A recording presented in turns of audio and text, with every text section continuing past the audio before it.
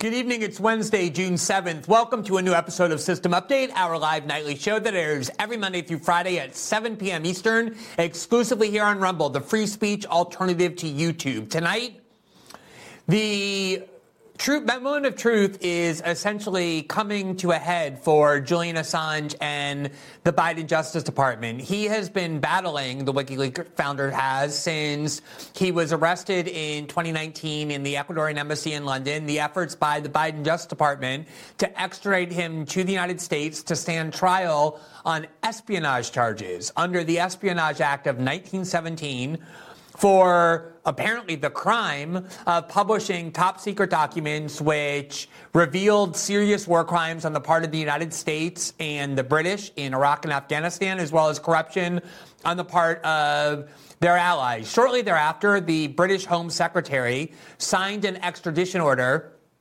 ordering Assange to stand trial in the United States, and Assange has been spent the year invoking all of the last appeals that he has, and he is essentially out of appeals. Earlier this week, a British court has rejected one of his last appeals. The only appeal he has left is a last-ditch procedural one before a British court, and then possibly an appeal to a European court on the ground that his extradition would violate European human rights guarantees. But absent some highly unexpected event, Assange will find himself in a Virginia courthouse standing trial on felonies under the Espionage Act, all stemming from WikiLeaks' 2010 publications of classified documents that WikiLeaks did not obtain, but was instead provided to them by then U.S. Army Private Chelsea Manning. We'll examine these possible last-minute interventions and the reason why the Biden administration may not want Assange coming to the U.S.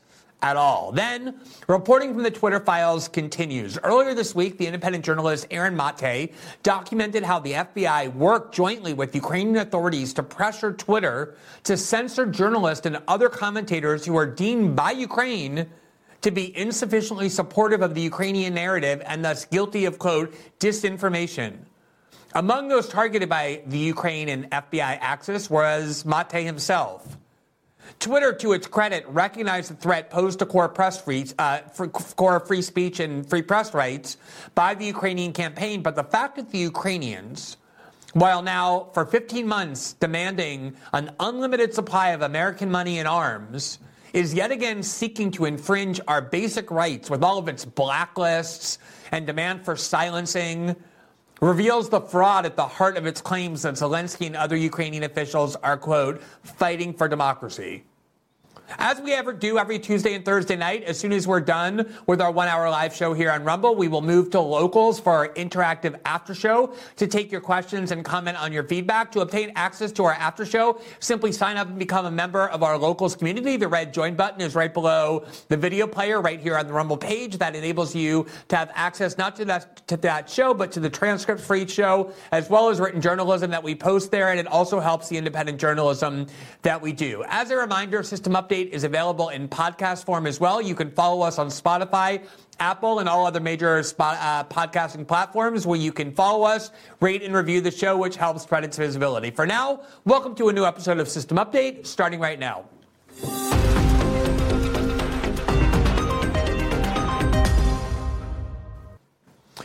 We have spent many shows reporting on the grave injustice and the serious danger posed by the United States' effort to prosecute Julian Assange under the Espionage Act of 1917. As you may recall, the Espionage Act was a law first implemented by Woodrow Wilson, designed to do nothing other than criminalize Americans' dissent to the idea that the U.S. should enter World War I and fight in it as combatants. And indeed, many people were prosecuted under the Espionage Act for doing nothing other than opposing President Wilson's war policies in that European war.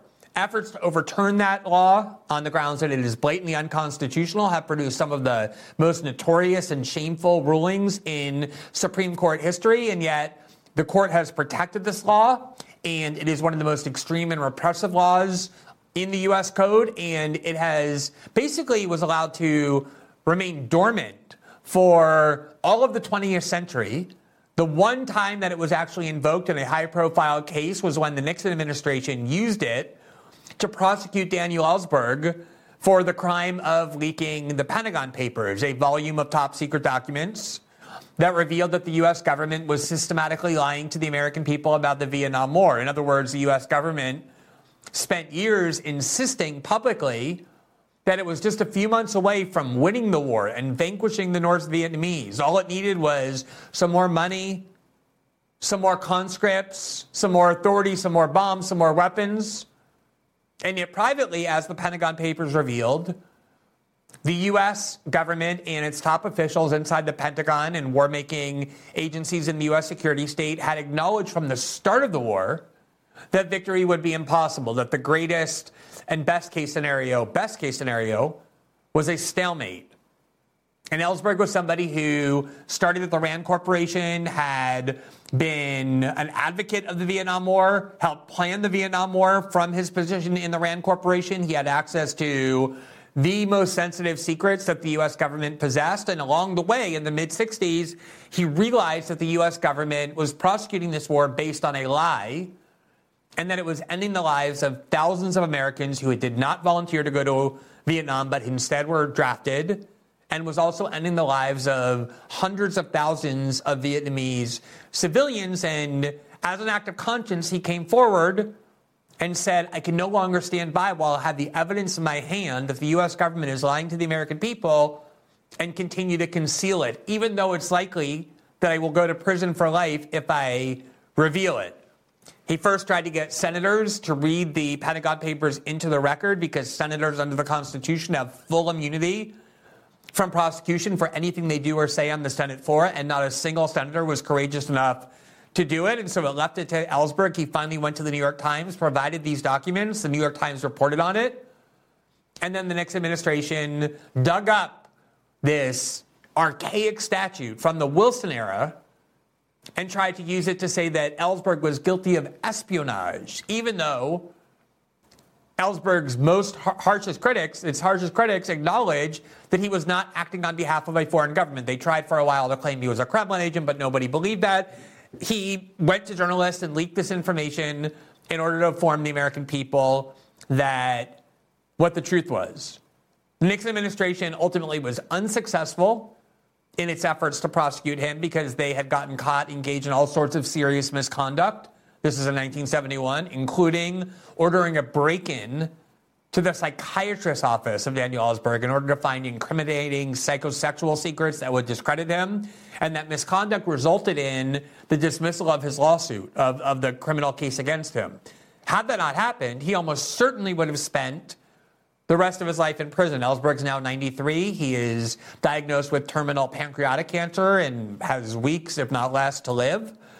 But that was one of the things that he did in history, was reminded the U.S. government about the existence of this very repressive law. And the reason it became such a valuable tool in the hands of the U.S. government, because Ellsberg, his plan all along was he wanted to come forward and identify himself as the leaker of the Pentagon Papers. He didn't want to hide behind anonymity. He decided he owed it to the American people to come forward and identify himself and explain why he leaked these documents, even though they were marked top secret. And his plan was to go to trial and convince a jury of his peers that even though the law prohibited him from doing what he had done, his actions were morally justified. He was obligated to do it ethically, because the evil of forcing him to remain silent while watching the government lie to the population about something so significant outweighed the imperatives of the law.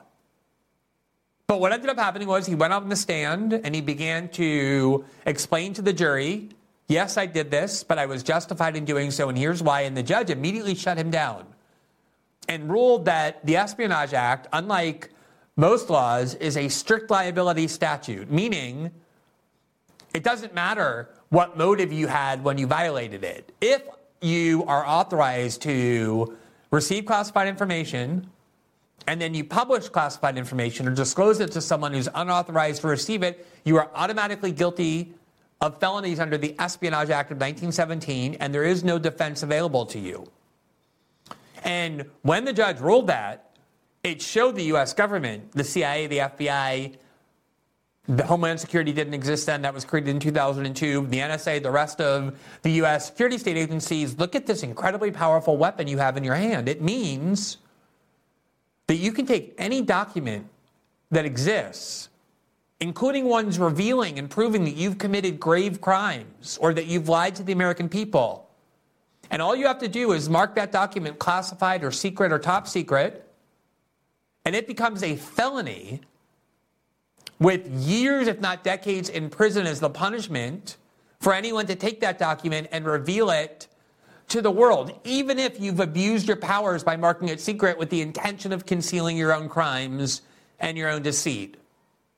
That was the effect of that ruling and what the Espionage Act of 1917 meant. Now, the Espionage Act was not used after that by any president through the Ford administration, the Reagan administration, fighting the Cold War, fighting the wars in Central America, nor was it used during the Clinton years, or even by George Bush and Dick Cheney under the War on Terror. That statute was picked up and was aggressively weaponized under the Obama administration to punish and criminalize anybody who leaked information, even whistleblowers who were exposing government crimes. In fact, the Obama administration, the Obama Justice Department under Eric Holder, prosecuted more whistleblowers under the Espionage Act of 1917 than all previous presidents combined. So we went from Woodrow Wilson to George W. Bush, and there were a grand total of 2 prosecutions under the Espionage Act, one of which was Daniel Ellsberg. We get to the Obama administration, and remember, Barack Obama ran on promises of restoring transparency to government, of uprooting the excesses of secrecy abuses and civil liberties abuses carried out by George Bush and Dick Cheney under the War on Terror. And instead, he did the opposite. In so many instances, he strengthened and expanded those abuses of George Bush and Dick Cheney, including by re-weaponizing the Espionage Act and using it to prosecute more whistleblowers than all previous presidents combined. That was the statute under which Edward Snowden was prosecuted and still is being charged. And I remember so well when Edward Snowden sought asylum in Russia after the Obama administration purposely trapped him there when he was transiting through on his way to Latin America to get asylum. John Kerry and other Obama officials, Hillary Clinton, would constantly go to the media and say, oh, if Edward Snowden really believes in what he's saying, that he was justified in doing what he did, he should, quote, man up. That was the words of John Kerry. And go back to the United States and argue to a jury of his peers that he was, in fact, justified to do what he did. And they were deliberately deceiving the public because they very well knew that under the Espionage Act of 1917, there is no such defense available. You cannot go before a jury of your peers and argue that what you did was justified the way you can with so many other crimes, where you can argue you didn't have the requisite ill intent or malicious intent necessary to be turned into a criminal. The Espionage Act is a strict liability law, according to the ruling in that Daniel Ellsberg trial. And so people charged under this law are essentially consigned inevitably to being found guilty, as long as it can be proven that they publish classified information without authorization. Now, the other thing that makes this law so dangerous is that it can actually be used against not just whistleblowers or sources, meaning people who worked inside the U.S. government and took an oath to maintain its secrecy the way Daniel Ellsberg did, the way Edward Snowden did, the way Chelsea Manning did, the way all the other people charged by the Obama Justice Department did. It can also be used to prosecute people who never worked for the U.S. government in their lives, and therefore were under no obligation to maintain the secrecy of these documents. In other words, it can be used to prosecute journalists who receive information that is classified from a source and then go and publish it. If you read the language of the Espionage Act, it doesn't confine itself just to sources. It essentially says anyone is guilty of a felony if they publish classified information, not people who have an oath to keep it secret. So in the language of the Espionage Act, you can actually criminalize journalists. The question has always been, if you were to try and use the Espionage Act against journalists and prosecute journalists, even though they're under no obligation to maintain classified documents as secret, would you run afoul of the First Amendment guarantee of a free press? And the U.S. government has never wanted to test that because they like having this weapon to hang over the heads of journalists. During the Snowden reporting, they constantly threatened us, publicly and privately, with prosecution because they were hoping that it would scare us, that we would think in any kind of difficult case, well, maybe it's no longer worth publishing because the government always has the option to try and prosecute us under the Espionage Act. Or maybe, look, we won all the awards, we've gotten all these plaudits, maybe it's time to stop. Maybe we should just not report all the stories in the archive that the public has a right to know out of fear that the Justice Department might prosecute us. They like having this weapon to hang over your head, and they use it aggressively. And they don't want to risk losing it by having a court ruling where they prosecute a journalist under it and a journalist successfully raises a free press defense. Now, we get to the case of Julian Assange. The Obama administration desperately wanted to prosecute Julian Assange under the Espionage Act. They convened a grand jury. They spent years investigating Assange.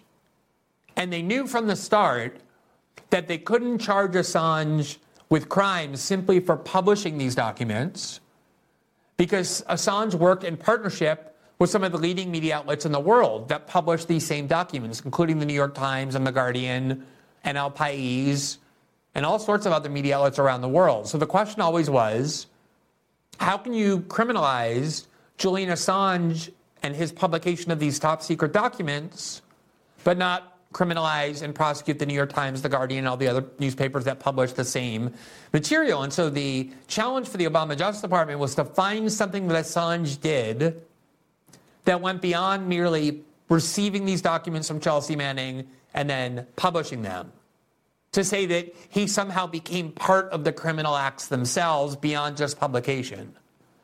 And the Obama administration searched and searched and searched for years using grand juries. They subpoenaed people. They subpoenaed documents and witnesses, and they could find nothing. And the Obama administration concluded, as a result, that even though it wanted to, it could not and would not prosecute Julian Assange, and it never indicted Julian Assange under the Espionage Act because they could not find anything he did that went beyond mere publishing. Enter the Trump administration, and especially Mike Pompeo, who was Trump's first director of the CIA. And Pompeo, I think most Trump supporters now realize, was completely deceitful in presenting himself as some sort of populist or some sort of adherent to MAGA ideology. He was pure neocon from the start. If you look at his voting record when he was in the House of Representatives, he supported every single U.S. war, including the Obama administration's covert war to overthrow Bashar al-Assad in Syria, a war that even Ron DeSantis, when he was a member of the House, opposed, even though he had a pretty standard pro-war record as a Republican House member. And Mike Pompeo stood up as CIA director in 2017 and gave one of the creepiest and most menacing speeches I've ever heard from a top official, in which he vowed he would do everything in his power tirelessly to work to destroy WikiLeaks. He said WikiLeaks believes they have the right to First Amendment free press and free speech rights, but they do not. And the time for them to abuse our Constitution has come to an end. And Pompeo worked tirelessly to get the Trump Justice Department to indict Julian Assange, and they did, and they charged him with crimes under the Espionage Act of 1917. Now, if you read the indictment, and I just want to be clear, nothing in the indictment has anything to do with what Assange did in 2016 with publishing documents relating to the Hillary Clinton campaign or John Podesta's emails. That is the reason Democrats hate him. That is the reason the Biden Justice Department is pursuing Assange. They hate him because they still blame him for helping Hillary Clinton lose the 2016 election, because Julian Assange did what was the job of journalists, to obtain material and relevant documents in the form of those emails and publish them to enable us to know the truth about Hillary Clinton and her campaign. And you may remember that reporting was so convincing that it forced the top 5 officials of the Democratic National Committee, including W. Wasserman Schultz, the DNC chair, to resign in disgrace in the middle of the 2016 campaign because they got caught cheating on behalf of Hillary Clinton in the primary because they were fearful that Bernie Sanders was going to become the nominee. And it revealed all sorts of other things about Hillary Clinton, including what she was saying to Goldman Sachs when she was making $500,000 or $750,000 a pop for speeches, in private speeches for which she refused to provide the transcript, and all the other things that got revealed. That's why Democrats hate him. That's why the Biden Justice Department is pursuing him so much. It is a political motive. But the indictment itself is about the 2010 publication of the Iraq and Afghanistan war files, which, as you may recall, included things like a video showing U.S. forces in Iraq shooting indiscriminately at civilians, including 2 Reuters journalists whom they killed. And when people came to rescue the dead civilians, they shot at them. And all kinds of documents that revealed other war crimes committed by the U.S. and the U.K., and all sorts of corruption throughout the world, including in the Arab world on the part of American allies. In fact, Bill Keller, the editor-in-chief of the New York Times back then, credited those publications with helping to spark the Arab Spring, that it made the corruption of leaders in Saudi Arabia and Bahrain and the United Arab Emirates and Qatar so manifest that it caused protest movements to break out all over the Arab world. That's the impact this reporting had. It was journalism more impactful, more consequential than anything anybody in the corporate media could ever hope to get close to, even if they lived to be 1,000 years old. And I can assure you the fact that Assange is one of the most accomplished journalists of his generation, if not the most accomplished, is a major reason why there's so much support in the U.S. media for prosecuting him under the Espionage Act. Now, in 2019, when this indictment was unsealed and then when it was amended, there is a claim in the indictment that Assange went beyond merely passively receiving these documents from Chelsea Manning and then publishing them. But the indictment acknowledges that at the time that WikiLeaks got all of those documents, Assange played no role in their acquisition. Chelsea Manning was court-martialed and sentenced to 8 years in prison, or actually longer. Obama ended up commuting her sentence after she served 7 years. And the facts of how she got these documents were demonstrated in that proceeding. She went in, she had gone to Iraq, she became very disturbed by things the U.S. government were doing to Iraqi dissidents. She thought we were there to fight for democracy, and she found that people were being summarily imprisoned, that media outlets were being shut down, and just like Daniel Ellsberg working inside the RAND Corporation, and just like Edward Snowden working inside the NSA and the CIA, she became convinced that the mythology she bought into was actually false and that the U.S. government's actions were on balance a net harm. And she went in and downloaded all of those materials by herself and sent them to Julian Assange. Even the government admits that. So how then does this indictment claim that Julian Assange did something beyond publishing? Because when Assange got these materials, like any good journalist would, he did 2 things. Number one, he wanted her to get more so that they could report more. And he encouraged her to go back into the system and download other materials that she could send to him so that he could report on. Every single investigative journalist in the world, if you have a source come to you and says, here, I have material I want to provide you, that journalist is going to say, oh, do you also have this? Do you also have this? Having looked at the material, it'd be great if we could have this. Are you able to get that?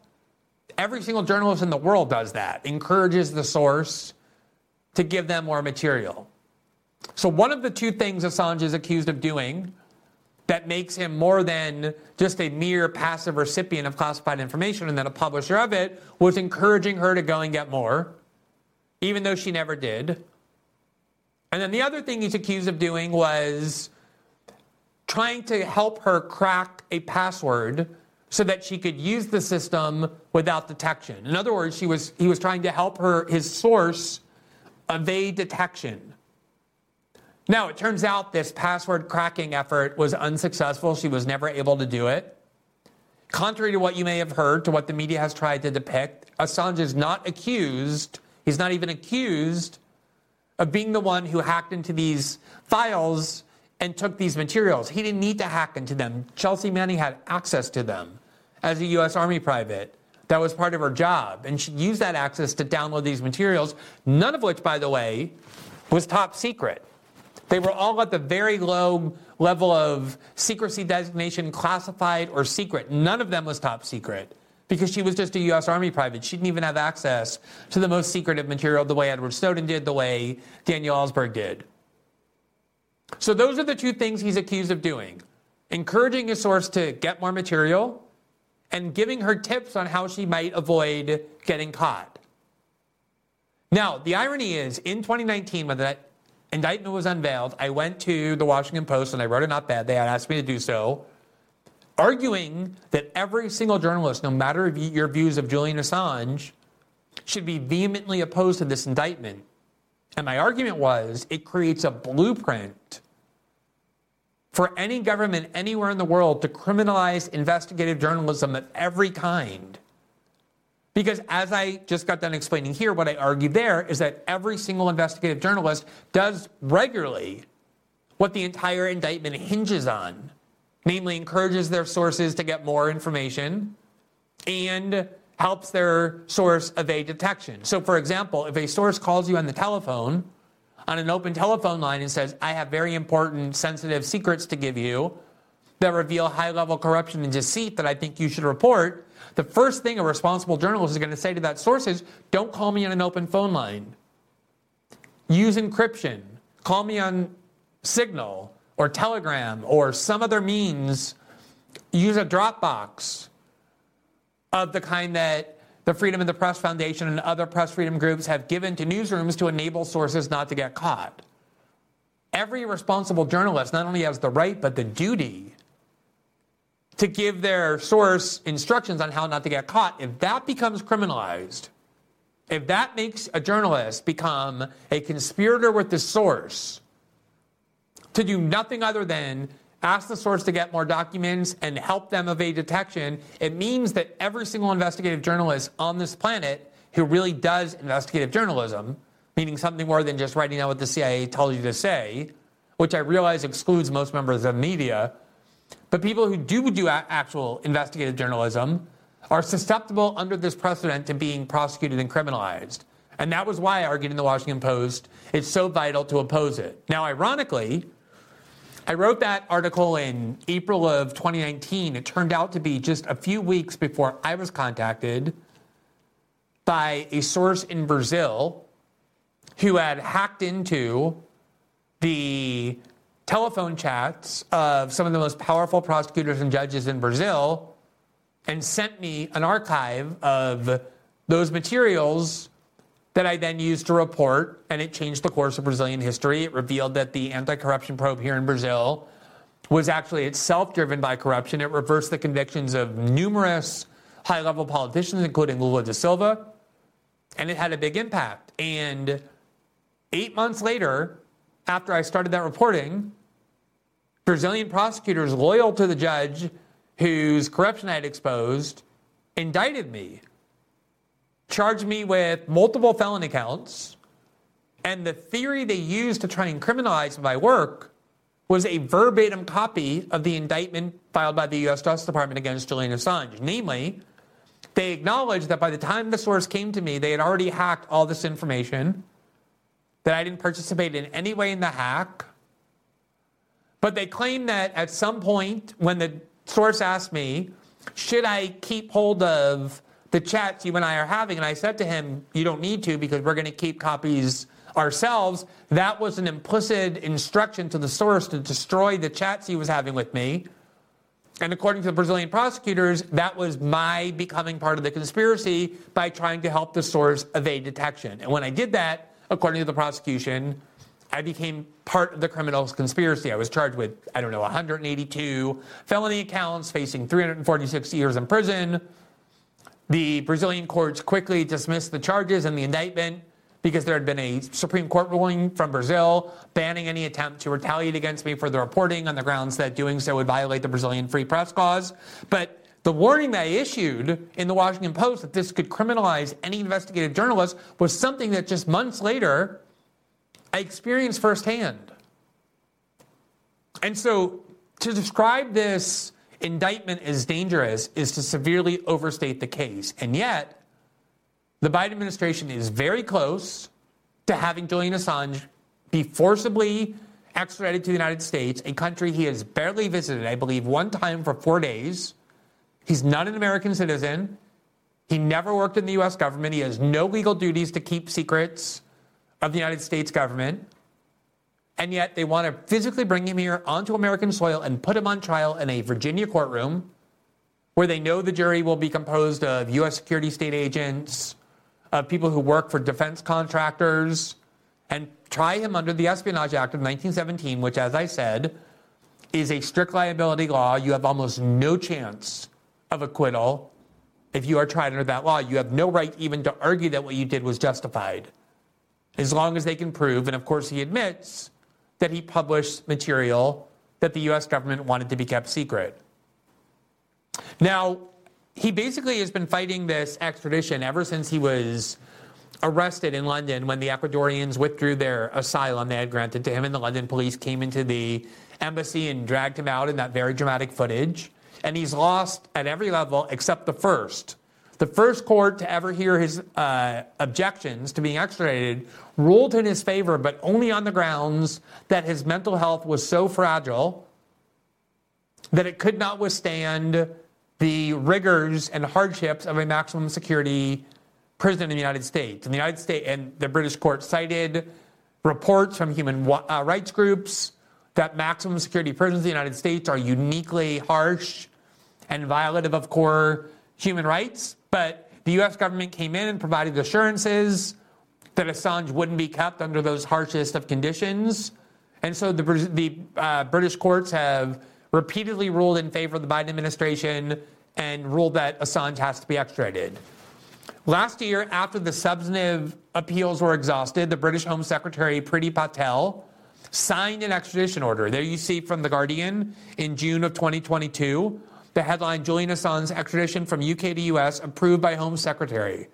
So the extradition order is already signed, as the article says. Priti Patel has approved the extradition of the WikiLeaks co-founder Julian Assange to the U.S., a decision the organization immediately said it would appeal against in the High Court. The case passed to the British Home Secretary last month after the UK Supreme Court ruled there were no legal questions over assurances given by U.S. authorities on Assange's likely treatment. So he had almost no chance left, but he pursued it anyway because he's very scared of going to the United States and being disappeared into the U.S. prison system, as anybody rational would be. And one of the last few appeals he had left was just rejected this week. Here you see from the press freedom group Reporters Without Borders, the headline, Julian Assange dangerously close to extradition following the High Court rejection of his appeal. In a 3-page written decision issued on June 6th, a single judge, Justice Swift, rejected all 8 grounds of Assange's appeal against the extradition order signed by then UK Home Secretary Priti Patel in June 2022. This leaves only one final step in the UK courts, as the defense has 5 working days to submit an appeal of only 20 pages to a panel of 2 judges who will convene a public hearing. Further appeals will not be possible at the domestic level, but Assange could bring a case to the European Court of Human Rights. Reporters Without Borders is deeply concerned by the UK High Court's decision rejecting WikiLeaks publisher Julian Assange's appeal against his extradition order, bringing him dangerously close to being extradited to the United States, where he could face the rest of his life in prison for publishing leaked classified documents in 2020. Quote, it is absurd that a single judge can issue a 3-page decision that could land Julian Assange in prison for the rest of his life and permanently impact the climate for journalism around the world. The historical weight of what happens next cannot be overstated. It is time to put a stop to this relentless targeting of Assange and act instead to protect journalism and press freedom. Our call on President Biden is now more urgent than ever. Drop these charges, close the case against Assange, and allow for his release without further delay. That's signed by Rebecca Vincent, the Reporters Without Borders Director of Campaigns. In a tweet earlier today, Assange's wife, Stella Assange, vowed that her husband will make a renewed application to the High Court. She said it's going to be before 2 High Court judges. She said she's optimistic that they will prevail, but the reality is he's almost certain to lose that appeal, and he may have no appeals left, or maybe just one to a European court. So The question now becomes, does the Biden Justice Department, does Joe Biden really want Julian Assange coming to the United States, standing trial outside of a courthouse where almost certainly protesters in Assange's defense, proclaiming him a hero, will gather?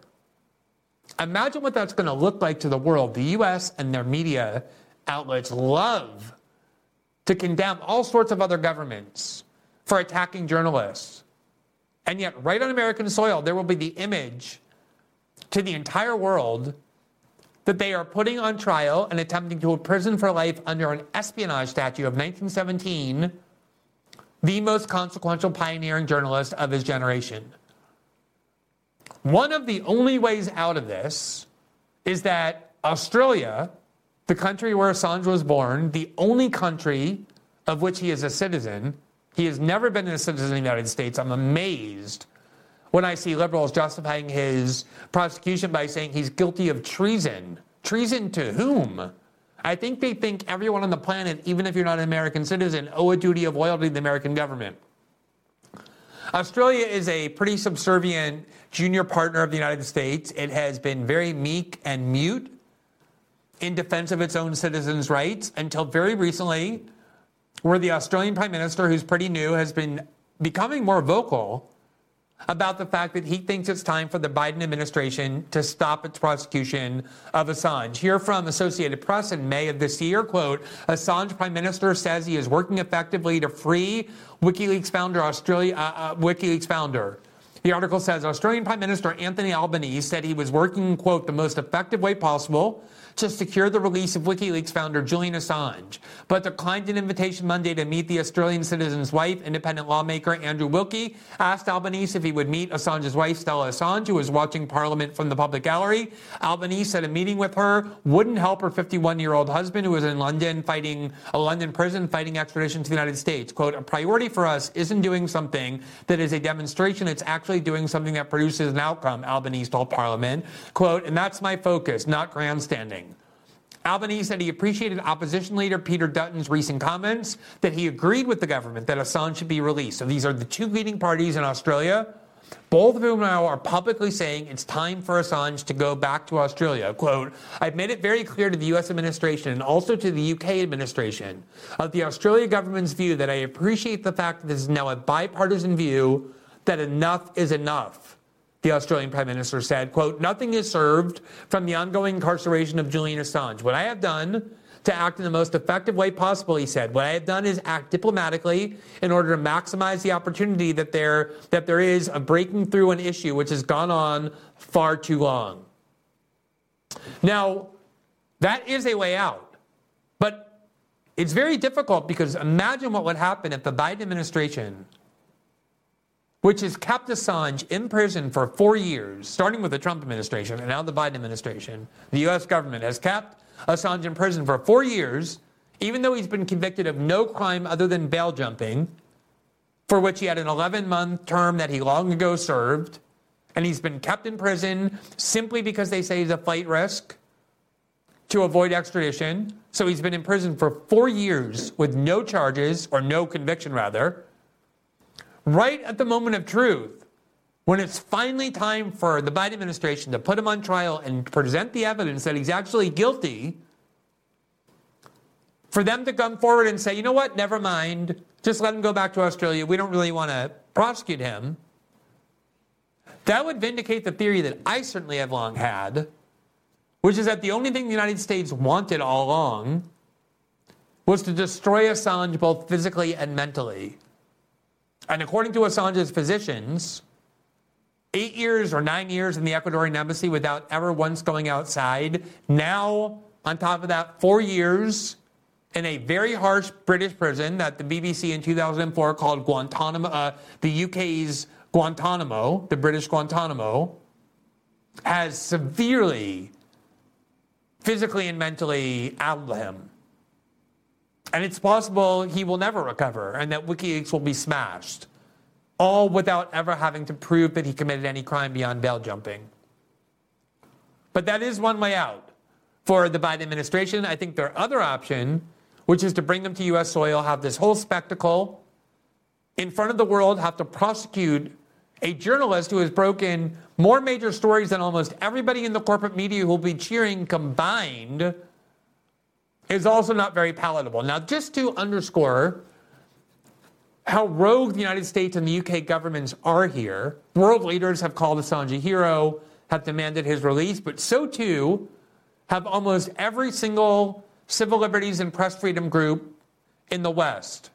It's very difficult to unite them on anything, but on the question of Assange, they are. From the New York Times in February 2021, there's the headline, Civil Liberties Groups Ask Biden Justice Department to Drop Julian Assange Case. Quote, a coalition of civil liberties and human rights groups urged the Biden administration on Monday to drop efforts to extradite the WikiLeaks founder Julian Assange from Britain and prosecute him, calling the Trump-era case against him, quote, a grave threat to press freedom.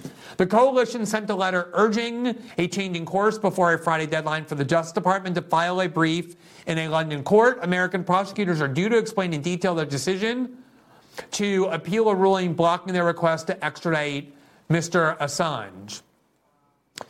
Democrats like the new Biden team are no fan of Mr. Assange, whose publication in 2016 of Democratic emails stolen by Russia aided Donald J. Trump's narrow victory over Hillary Clinton. Lots of assumptions implicitly buried in that paragraph, but I think very importantly reveals the real motive, that that's why Democrats want him in prison, because they believed he helped Donald Trump by revealing true documents. The Times goes on, quote, but the charges center instead on his 2010 publication of American military and diplomatic documents leaked by Chelsea Manning, and they raise profound First Amendment issues. Quote, the indictment of Mr. Assange threatens press freedom because much of the conduct described in the indictment is conduct that journalists engage in routinely, and they must engage in order to do the work the public needs to do, the letter said, adding, quote, news organizations frequently and necessarily publish classified information in order to inform the public of matters of profound significance. The Freedom of the Press Foundation organized the letter. That's a group of which I'm a co-founder, along with Andy Ellsberg and Laura Poitras and Edward Snowden, who's now on the board. Other signers, about 24 groups, include the ACLU, Amnesty International, the Center for Constitutional Rights, the Committee to Protect Journalists, Demand Progress, the Electronic Frontier Foundation, Human Rights Watch, and the Knight First Amendment Institute at Columbia University, the Project on Government Oversight, and Reporters Without Borders. All of those organizations, with very disparate views of the world, have united to demand the dropping of these charges. Quote, most of the charges against Assange concern activities that are no different from those used by investigative journalists around the world every day, Kenneth Roth, the executive director of Human Rights Watch, said in a separate statement. Quote, President Biden should avoid setting a terrible precedent by criminalizing key tools of independent journalism that are essential for a healthy democracy. Now, it is incredibly striking to me that the U.S. media loves to point its finger at foreign governments. Look over there. It's Russia and China and Iran and this government and that government that doesn't respect journalists, that is imprisoning journalists, that's attacking core press freedom. And yet right under their nose, their own government is poised to create one of the most dangerous precedents ever for press freedom and is seeking to imprison, whether you like him or not, a person responsible for more major scoops than all of them combined, and yet the reaction ranges from indifference to overt support. Whatever else is true, things like Donald Trump going on Twitter and insulting Chuck Todd or Wolf Blitzer are not threats to press freedom, but attempting to create precedent that would criminalize the core activities of investigative journalism is the gravest press freedom I have seen in my lifetime, and that is what the extradition of Julian Assange is all about. We will continue to keep you posted on these developments as they continue. It is very close to the time when Assange will have to come to the United States, and we'll see how this plays out.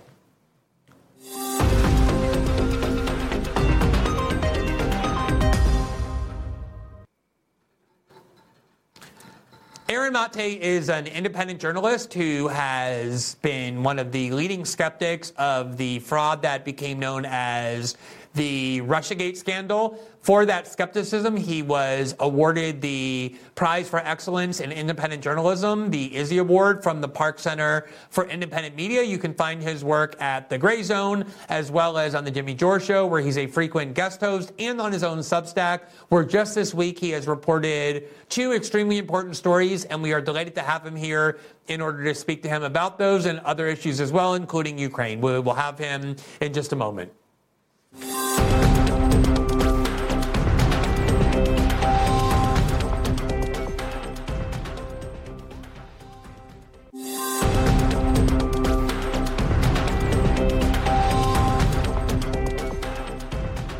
See you. Good evening. How are you?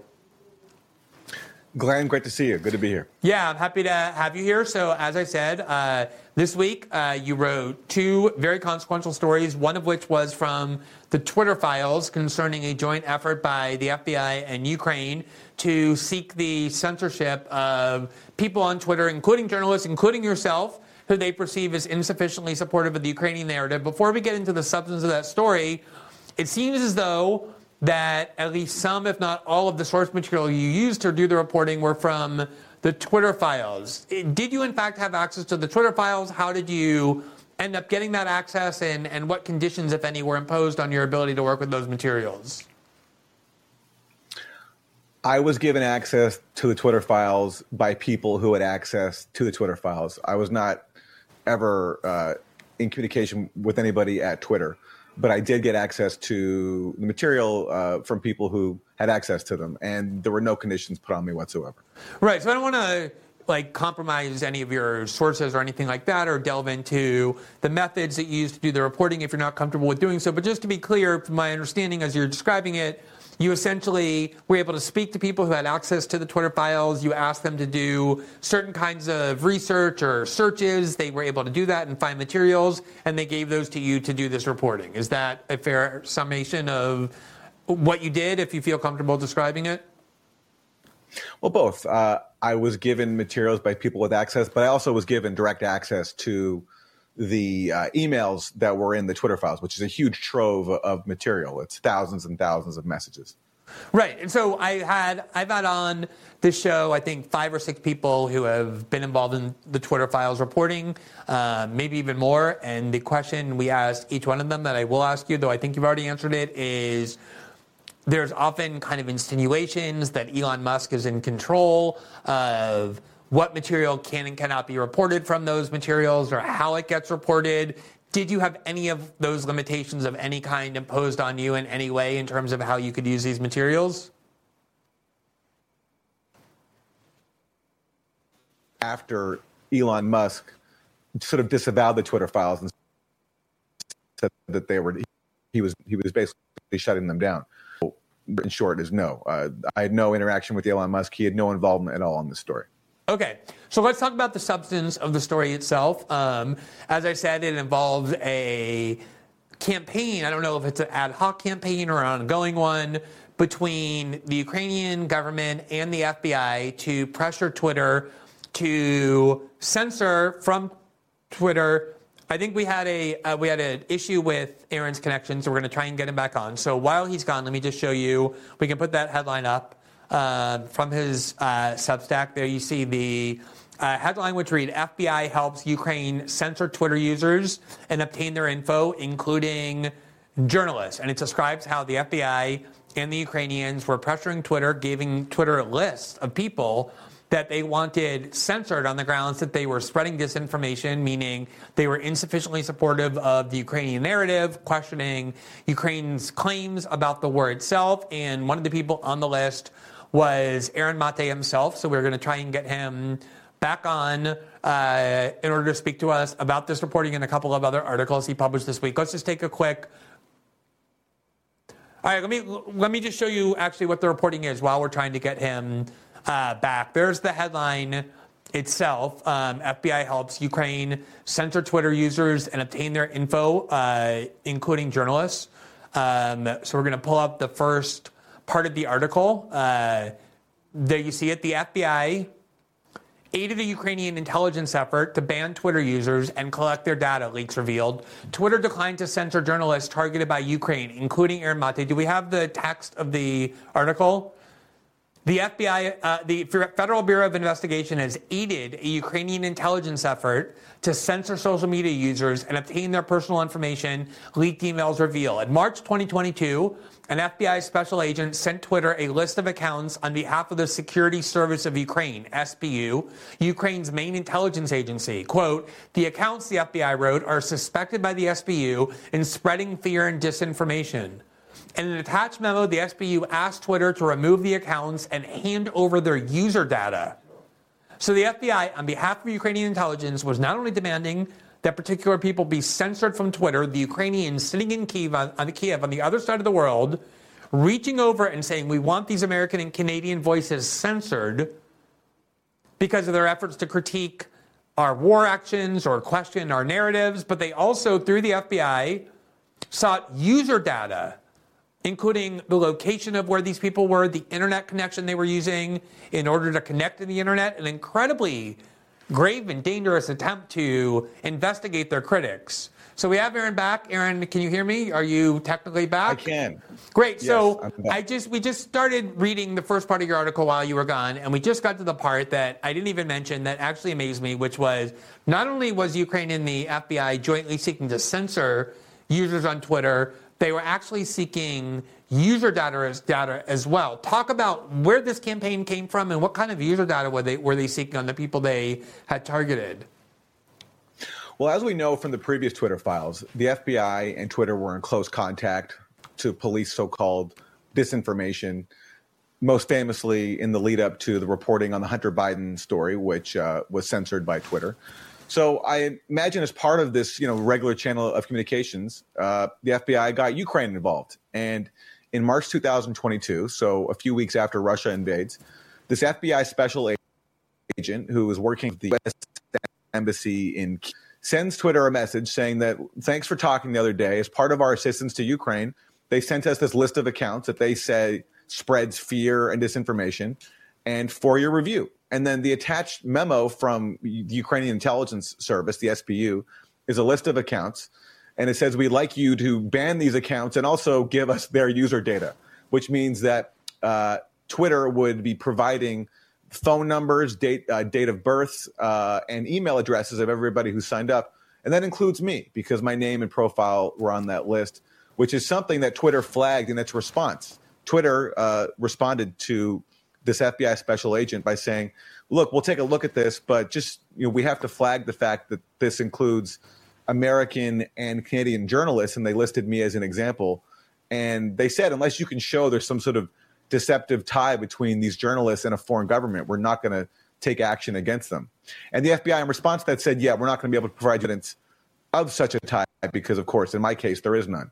But that was the exchange. And it was news to me. I was on Ukraine's behalf censoring Twitter accounts. We do know from Lee Fong, and you've talked to him about this before on your show, I believe, that the FBI was working with Facebook to censor posts and accounts at the behest of Ukraine. This is confirmation that they're also doing this on Twitter. I just do something on a personal note. I mean, I remember that time the Ukrainians issued a, what was it called, a kind of blacklist of people they claimed were acting as propagandists for the Russian government, and I was on there along with former Congresswoman Tulsi Gabbard, I think Tucker Carlson, Brazilian President Lula da Silva, who was just a candidate then, but someone very critical of the Ukrainian war effort, and several other people. And I remember being kind of enraged at the idea that the Ukrainians have continuously reached over and grabbed U.S. resources, which include my tax dollars, demanded an endless supply of weapons from my government that I help pay for with my taxes and just as being a citizen.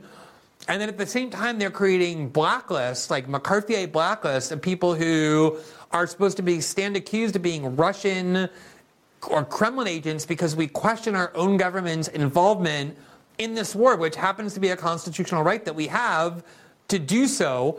Just the audacity of it, I remember kind of just like enraging me. What was your reaction to seeing your name on that list? And it's a list, not just, again, of the Ukrainians and the FBI trying to censor you, but to gather private data about where you are, how you're connected to the internet, could easily reveal all kinds of sensitive information about where you are and where you work. What was your reaction to that? Well, to me, it shows how extreme they are. I mean, not that anyone should be on this list, but if you look at my views, I don't think they're particularly radical. I think what I'm saying is pretty much what was used to be said by top-level U.S. officials who criticized the expansion of NATO, who pointed out, as Barack Obama did, that it's not worth going to war with Russia over eastern Ukraine, and who pointed out, I mean, and you covered this the other night, how there is a major neo-Nazi element inside the Ukrainian military. That doesn't mean that Ukraine's a Nazi state, but there is a influence there of powerful neo-Nazis who are in the military and in government. And that was acknowledged once in places like the New York Times. Now the people who say that are pushed to the margins and even get placed on these target lists for censorship. So to me, it's a reflection of how constrained the discussion has gotten around Ukraine. And compare this to how, imagine the reaction if Israel had done this. So Israel is very much protected by the bipartisan establishment in the U.S. There's no doubt about that. But do you think Israel could get away with marking people for censorship inside the U.S. right now and asking the FBI to censor people? If like Mehdi Hassan of MSNBC, who's allowed to criticize Israel on MSNBC, if he was put on a list like this by Israel, would he say that this was no big deal? And I think he'd probably cover it. But Ukraine is so central to U.S. propaganda right now that even an act such as this just doesn't engender any criticism whatsoever. I mean, you're covering this now, but otherwise there's been pretty much near silence at the news I broke about people like myself being put on a list that was passed to Twitter by the FBI at the behest of a foreign intelligence service. Yeah, I was talking to Michael Tracy about this last night. I think that for all the kind of repression and propaganda to which we were subjected during the Iraq War, there was actually more dissent permitted in the U.S. media about the war in Iraq than there is about Joe Biden's proxy war in Ukraine. And I have to say, having, confronted all kinds of factions on all sorts of different issues, not just in the United States, but around the world, the level of rage and hostility that is directed at you, the kind of smear campaigns that immediately emerge the minute you question NATO and EU and the U.S. CIA support for the war in Ukraine is unlike many things I've seen before. As you say, it has become the single greatest priority of the West, and yet there's almost no debate about the extent to which the U.S. ought to be involved in this, what U.S. interests are at stake, because the establishment wings of both parties, as usual, as always, when it comes to American wars, are completely unified. What exit do you see, if any, to either this war and or the seemingly endless U.S. role in it? That's a great question, because I think this administration is so committed to it. I mean, you can see that in how intolerant they are at the idea of even a ceasefire. John Kirby, the White House spokesperson, said that a ceasefire would be unacceptable.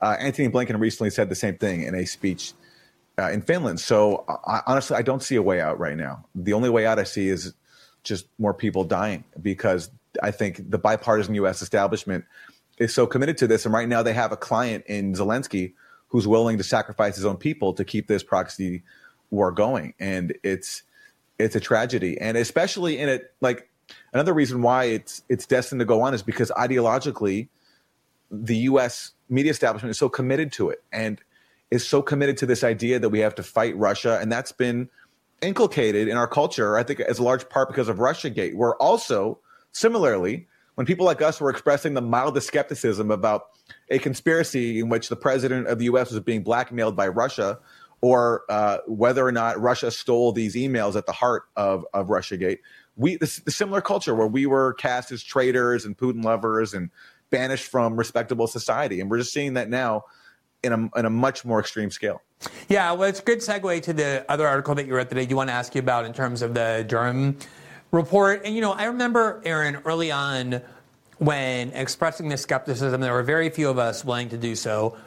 The argument I kept trying to emphasize was this wasn't just about the fact that there was some political scandal aimed at President Trump that lacked evidence, although that was true. The much more dangerous part of it, and I think the part that made it much more intentional, the reason why the scandal, Russiagate, was so valued, by the U.S. security state is because it was really a geopolitical project. What it did above all else was it just fed this extreme anti-Russian animus on the part of especially American liberals who blamed Russia and still blame Russia, along with Assange, for what they view as the most cataclysmic event in their lifetime politically, which is the election of Donald Trump and the defeat of Hillary Clinton.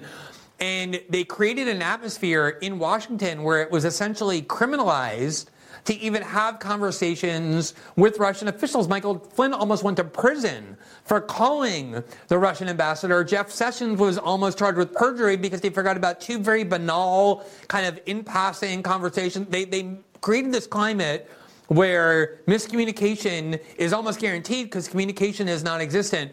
How much do you see what's happening now in this proxy war in Ukraine, which Biden himself says has brought the war closer to nuclear Armageddon than at any point since 1962, as being based in or connected to the original Russiagate scandal? Well, and another way it was connected, and this is something that you tirelessly pointed out, is that in any remotely responsible journalistic culture, we don't just accept U.S. intelligence claims on faith. So back then, when U.S. intelligence was insisting that Russia stole the emails and gave them the WikiLeaks, you were leading the way in saying that might be true, but we don't just take that claim and write them down. We ask for evidence. And so far, no evidence has been presented to support that claim. And a similar dynamic here.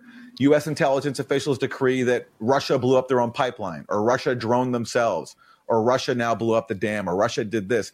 And the U.S. media has been conditioned to just parrot whatever the U.S. intelligence community says. That was a dynamic that precedes Russiagate, but Russiagate really solidified it and made it anyone who dared ask for evidence was pushed to the margins. And so now we're seeing that in a proxy war, where if you dare question U.S. intelligence officials' claims or ask for evidence, you're again at the fringe. And the rest of the media, those who are on cable television, are just people who are mindlessly parroting U.S. intelligence officials' claims. And that's very dangerous when you're in the midst of a proxy war.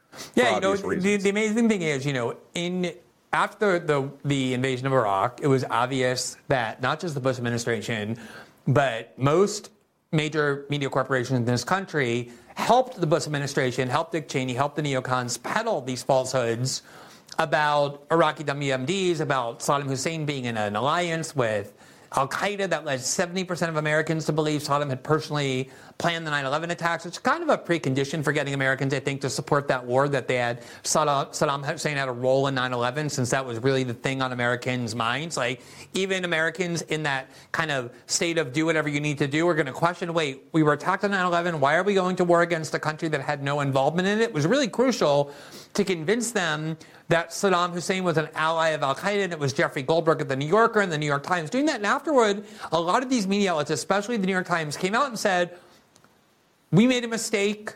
We mindlessly repeated what U.S. intelligence agencies told us without investigating it, without scrutinizing it, without having any idea if it was true, and we will never do that again. And we're right back.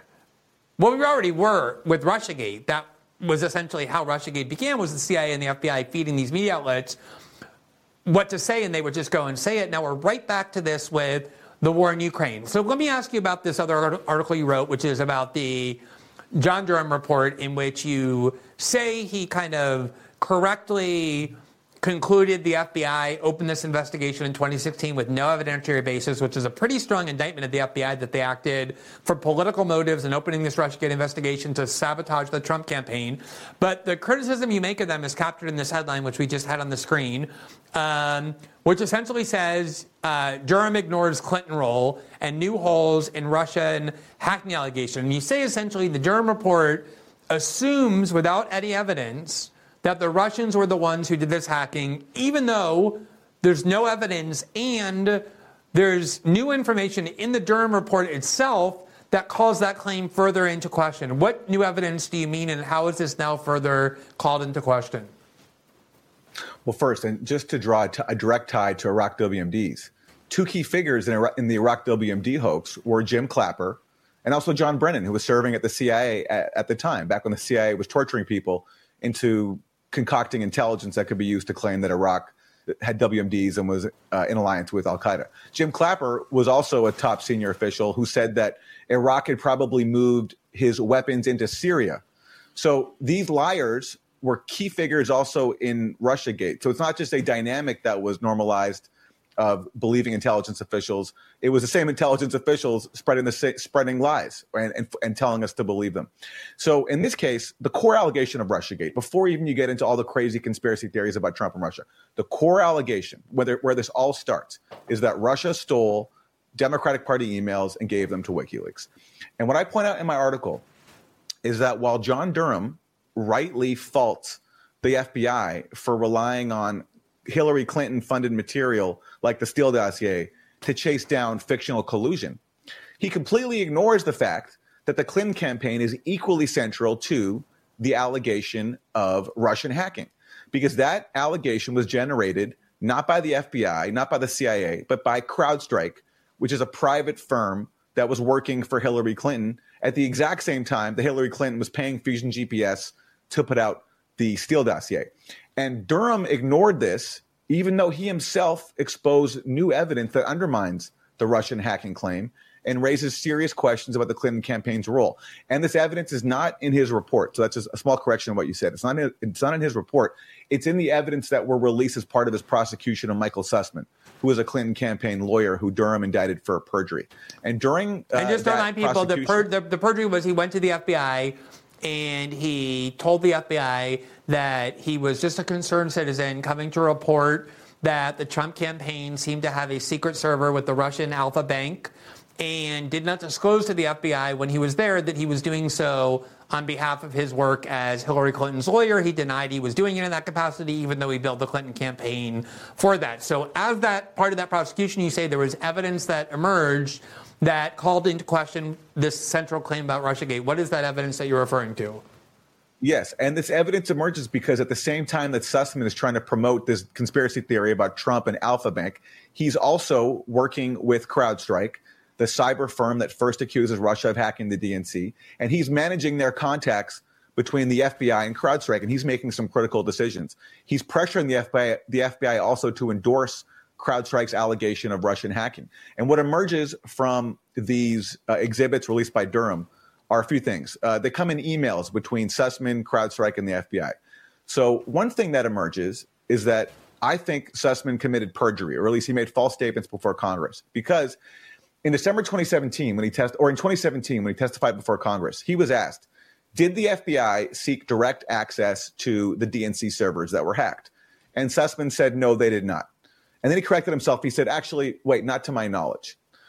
What the emails collected by Durham shows is that Sussman directly received a request from the FBI to come in and physically inspect the servers. And Sussman took that request, related to CrowdStrike, who promptly stonewalled it. So that's important for two reasons. One, it shows that Sussman gave false testimony in saying the FBI didn't come in and didn't seek direct access to the servers. And two, it underscores the fact that the FBI, rather than conduct its own investigation of the DNC servers, relied on a Clinton campaign contractor, CrowdStrike, relied on their forensics, because in this email exchange, after Sussman relays this request from the FBI, CrowdStrike says, you know what, don't worry about coming in. We'll mail you a copy of our imaging of the servers, which, by the way, was not complete. It was not all the servers that were sent. So it shows the FBI relied extensively on CrowdStrike. It also shows that Sussman, this key Clinton associate, he's Clinton's lawyer, gave false testimony in saying that the FBI didn't seek direct access. How many crime investigations rely on the victim to conduct the investigation? I've never heard of that happening. For some reason, it happened here. And Jim Comey, when asked about this, he said, well, CrowdStrike's a very respected company. Maybe that's true or not. I mean, they've actually had to retract allegations before where they falsely accused Russia. But putting that aside, even if they are respected, you still need evidence. You still need evidence. You can't just say, like, hey, we're a prestigious, respected firm, and this is what we say, and now that becomes the basis for media outlets to go forward and make very serious claims about this incident, the thing that was sort of the dominant story in American politics for at least 5 years. Yeah. All right. Well, especially when, just one thing, CrowdStrike admitted under oath in December 2017, oh, actually, by the way, we don't have concrete evidence of Russian hacking. And that admission by CrowdStrike Sean Henry was buried throughout the entirety of Russiagate. We only learned about it in May 2020, 1 year after Mueller closed up shop, and no establishment media outlet has ever reported it, but that admission was made. So all the more reason why we shouldn't be relying on this Clinton campaign contractor for such an explosive allegation. Aaron, listening to you, I do have the same reaction as you said you had when getting called a kind of radical or a pro-Kremlin propagandist for your claims on Ukraine, which do nothing really more than just track what had been conventional wisdom in Washington for a long time about Ukraine, which is this kind of skepticism that you're expressing, which is we shouldn't be believing these claims, especially from the CIA and the FBI, without evidence, gets treated as though it's some sort of radical conspiracy theory, type of mentality that justifies your being excluded from mainstream precincts, when in reality, it is the core value of investigative journalism. You cannot have investigative journalism without that skepticism. And this is the kind of skepticism you've been doing for a lot of years now that you do at your Substack. I hope people will read that reporting, support your work there, because it really is. It shouldn't be, but it is just all too rare in our media. So I appreciate your doing that work, and I appreciate your coming on the show to talk about it. I draw a lot of inspiration from you, Glenn, so thank you for the kind words, and thanks for having me. All right, Aaron, thank you. So that concludes our show for this evening. As always on Tuesday and Thursday, we will now move to our Locals platform for our interactive live show where we take your questions, respond to your feedback and criticisms. If you want to have access to that show, you can join our Locals community by clicking the join button right below the Rumble player. For those of you who've been watching, remember that System Update is also available in podcast form, where you can follow us on Spotify, Apple, or any other major podcasting platform. The show posts 12 hours after it first streams live here on Rumble. We hope to see you back tomorrow night and every night at 7 p.m. Eastern, exclusively here on Rumble. Have a great evening, everybody.